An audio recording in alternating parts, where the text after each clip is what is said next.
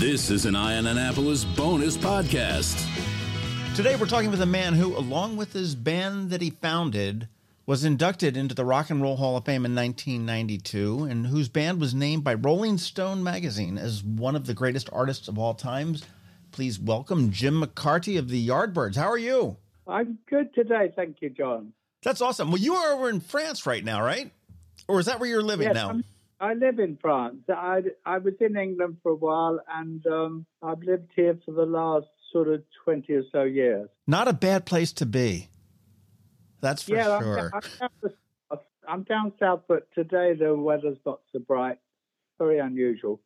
Well, I'll tell you, I have to say that I am thrilled to talk to you, and even more thrilled to see you when you're here in Annapolis at Ram's Head on Stage on March 16th.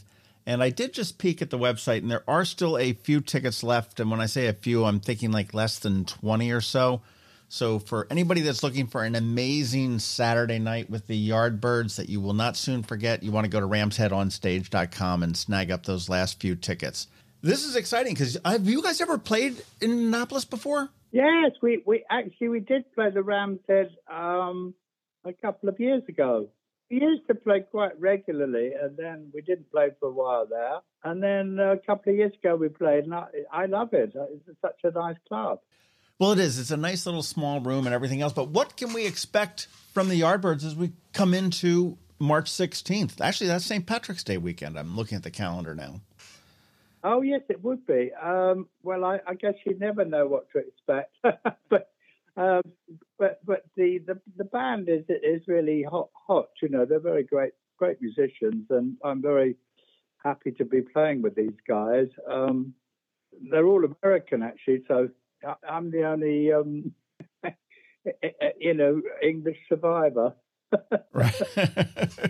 And we can all be thankful for that. Yes, I still enjoy it. You know, I love playing repertoire, and I'll keep going as long as I can. I mean, I noticed that Ringo was older than me, so he's doing very well. But I don't know whether he's 20 gigs or what. So I don't think he's playing that many, but he's doing very well. True. Well, I'll tell you, it does say a whole lot about an artist and a band that can span that long of time. And you guys are still cranking out albums. I mean, and touring and everything else, which is fantastic. Obviously a little bit different lineup. I mean, you had Jeff Beck and Eric Clapton and Jimmy Page all float through there through the years. And you are the last man standing, if you will, right? Yes, I'm the only one that was in the band from the beginning. I think the only Yardbird that did it. I was looking at you guys have my count may be wrong, but 6 studio and 12 live albums, and I thought that was kind of interesting because you guys are a live band. I mean, are you much better live, do you think, than studio? Yes, we were always very good live. Studio needs that little bit extra. I thought what we captured a great sound on that Roger the Engineer album, with Jeff Beck. That's probably the best studio album. But live it is good because you never know quite what's going to happen, and we improvise and play off each other, and it can be quite different. You know, it's funny. I was chatting with Rod Argent yesterday. Actually, we were talking about how today's kids are sort of rediscovering older tunes and really, really getting into them. And my girlfriend's daughter, who's 24, 25, knows more about Fleetwood Mac than anybody I know. Do you see that with the Yardbirds? With that, your audience is getting. I don't want to say it's getting. I mean, I can't imagine you have a bunch of 18-year-old screaming women there. But are you finding that it is, skewing a little bit younger, and as younger people are starting to discover the old music? I think that seems to be the way. Last year we just played on the Flower Power cruise, which we're doing again this year. And of course, that's naturally they're older people. But the year before, we did play a couple of festivals. There were quite a lot of young people, and they seemed to know all the songs. It was very nice.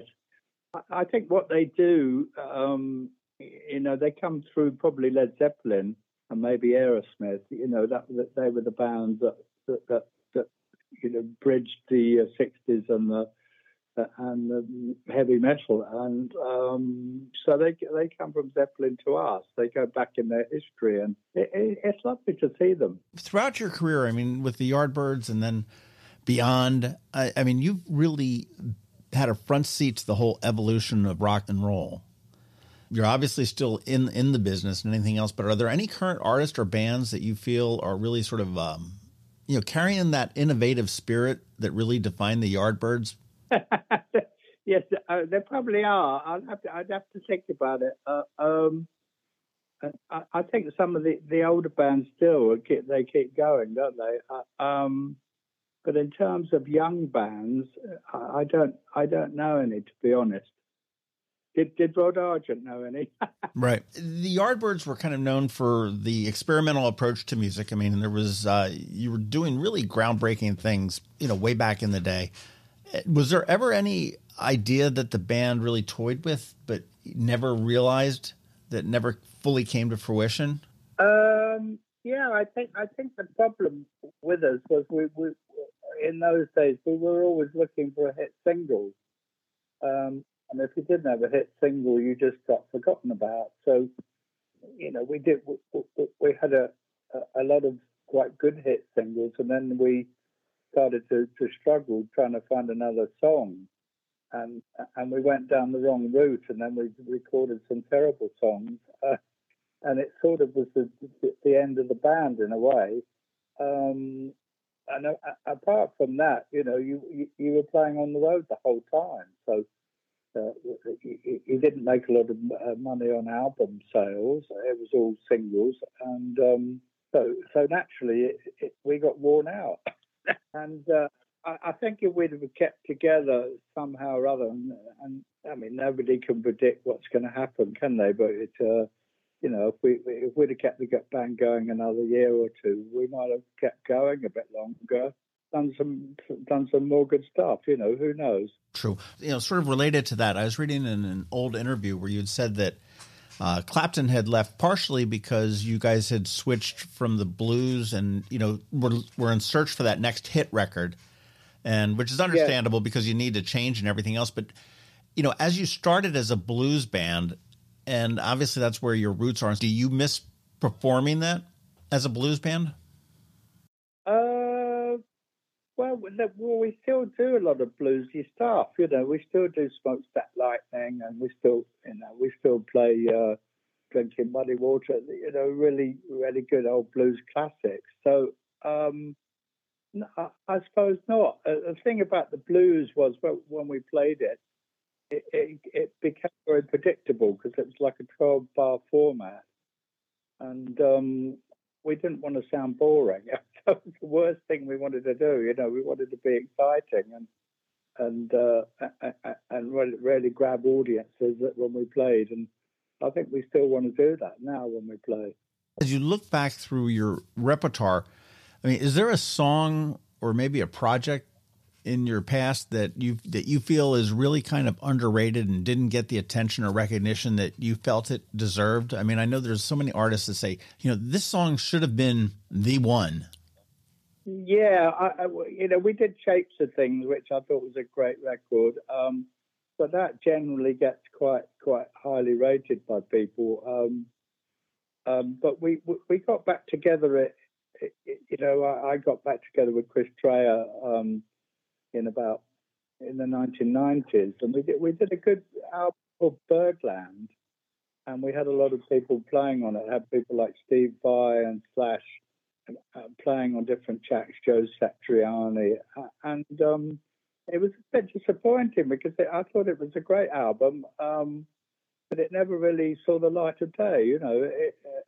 It was okay with all the Yardbirds fans, but we didn't get it over to the young audience like we were trying to do.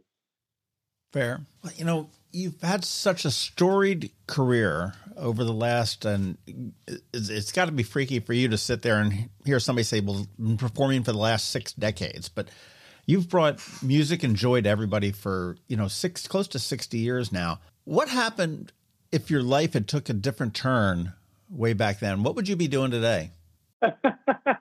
Well, I used to work in the stock exchange before I joined the group. When I left school, I was quite a mathematician, and I was going to be an actuary. You know, the people that work out life policies and life premium, you know, insurance premiums and stuff. And everyone used to say to me, "Oh, the actuary, you know, that's the most well-paid job." So I'd be well off, I know that, but I don't know if I'd have missed a big life, I tell you. Somehow I don't picture Jim McCarty in a suit and tie working in finance, but that's great. Well, it sort of helped me, you know, as a drummer, you know, that had that mathematical influence, and I was always quite good at doing accounting and all that. Sure. Well, I'll tell you, you know, as we start to wrap up our time here, there are still a few tickets at ramsheadonstage.com, and the Yardbirds show is coming into town on Saturday, March 16th. It is one show. It's a very short, abbreviated tour here in the United States, so catch them while you can. The show's at 8 p.m. The doors are at 7, and you also should check out their site at theyardbirds.com. You know, I will say that, Jim, that you've had some of the finest musicians that have come through the Yardbirds. I mean, you look at Clapton, certainly yourself, and Jimmy Page and Jeff Beck. This may not be the most fair question at all, but I'm going to ask it anyway. But who would you like to see the Yardbirds share a stage with? What would be like your dream double billing of any artist, dead or alive? Okay. Probably Jimi Hendrix. Let's play with the Jimi Hendrix experience. Let's do a gig with them. That would be great. You're probably one of the only artists that I've spoken to that can come up with that without having to hem and haw and everything else. So kudos to you on that one. One final question for you: with those 6 decades under your belt, when you step on that stage, is there one song that you never personally tire of playing? Maybe it has a special meaning, or whether it's just the audience reaction, or maybe it made you the most money. I don't know. Well, I love Shapes of Things. I thought that was a great song. And it was one that we wrote it together, and we did it at a good time in a great studio in the Chess Studios, actually, in Chicago. So I never tire of that one, and it always has a great message with it, and it still lives on today. You know, that message never dates. So I'm very excited about playing that one. Well, I will say that your messages and your music is timeless. It lives on, which is obviously evidenced this many years later. One of my favorites. And again, I think this is going to be a fantastic show on Saturday the 16th here in Annapolis. Again, a few tickets remain, ramsheadonstage.com.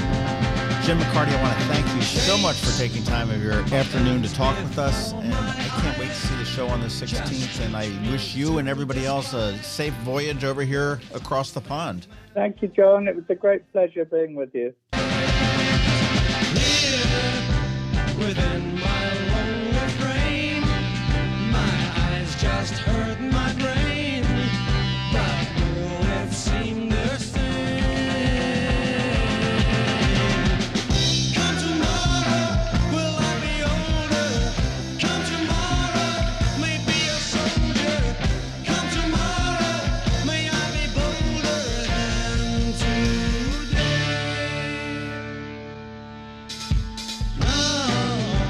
The trees are almost green, but will they still be seen when time and tide have been? Falling to your passing hands, please don't destroy these lands, don't make them desert sands. Come tomorrow, will I be older?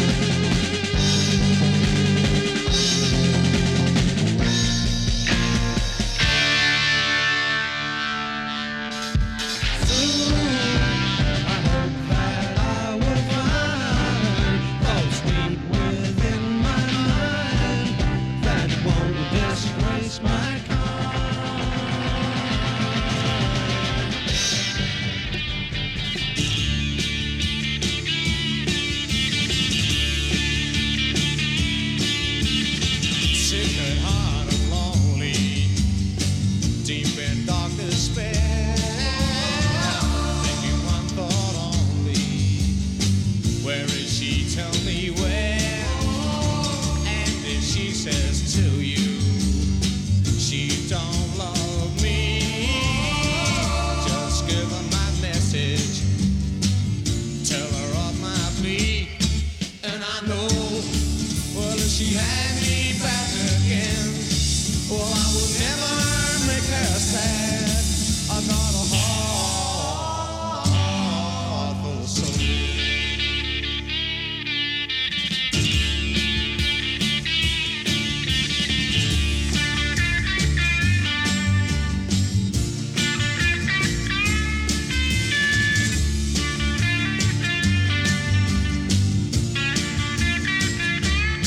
And I know if she had me back again, well, I would never make her sad.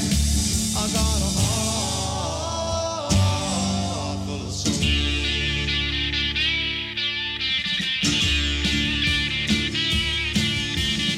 She's been gone such a long time, longer than I can bear. But if she says she wants me, tell her that I'll be there.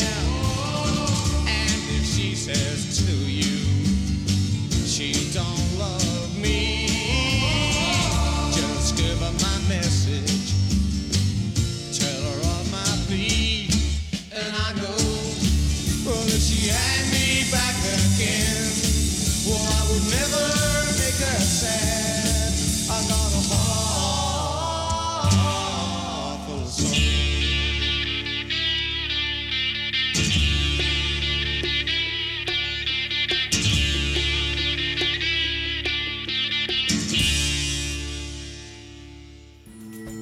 This has been a bonus podcast from Ion Annapolis. Please visit us at ionannapolis.net. Follow us on Facebook at All Annapolis and on Twitter at Ion Annapolis. And if you haven't subscribed to the Daily News Brief podcast, go for it. And all of your local news will be delivered to your phone, tablet, or smart device by 6 a.m. every Monday through Friday.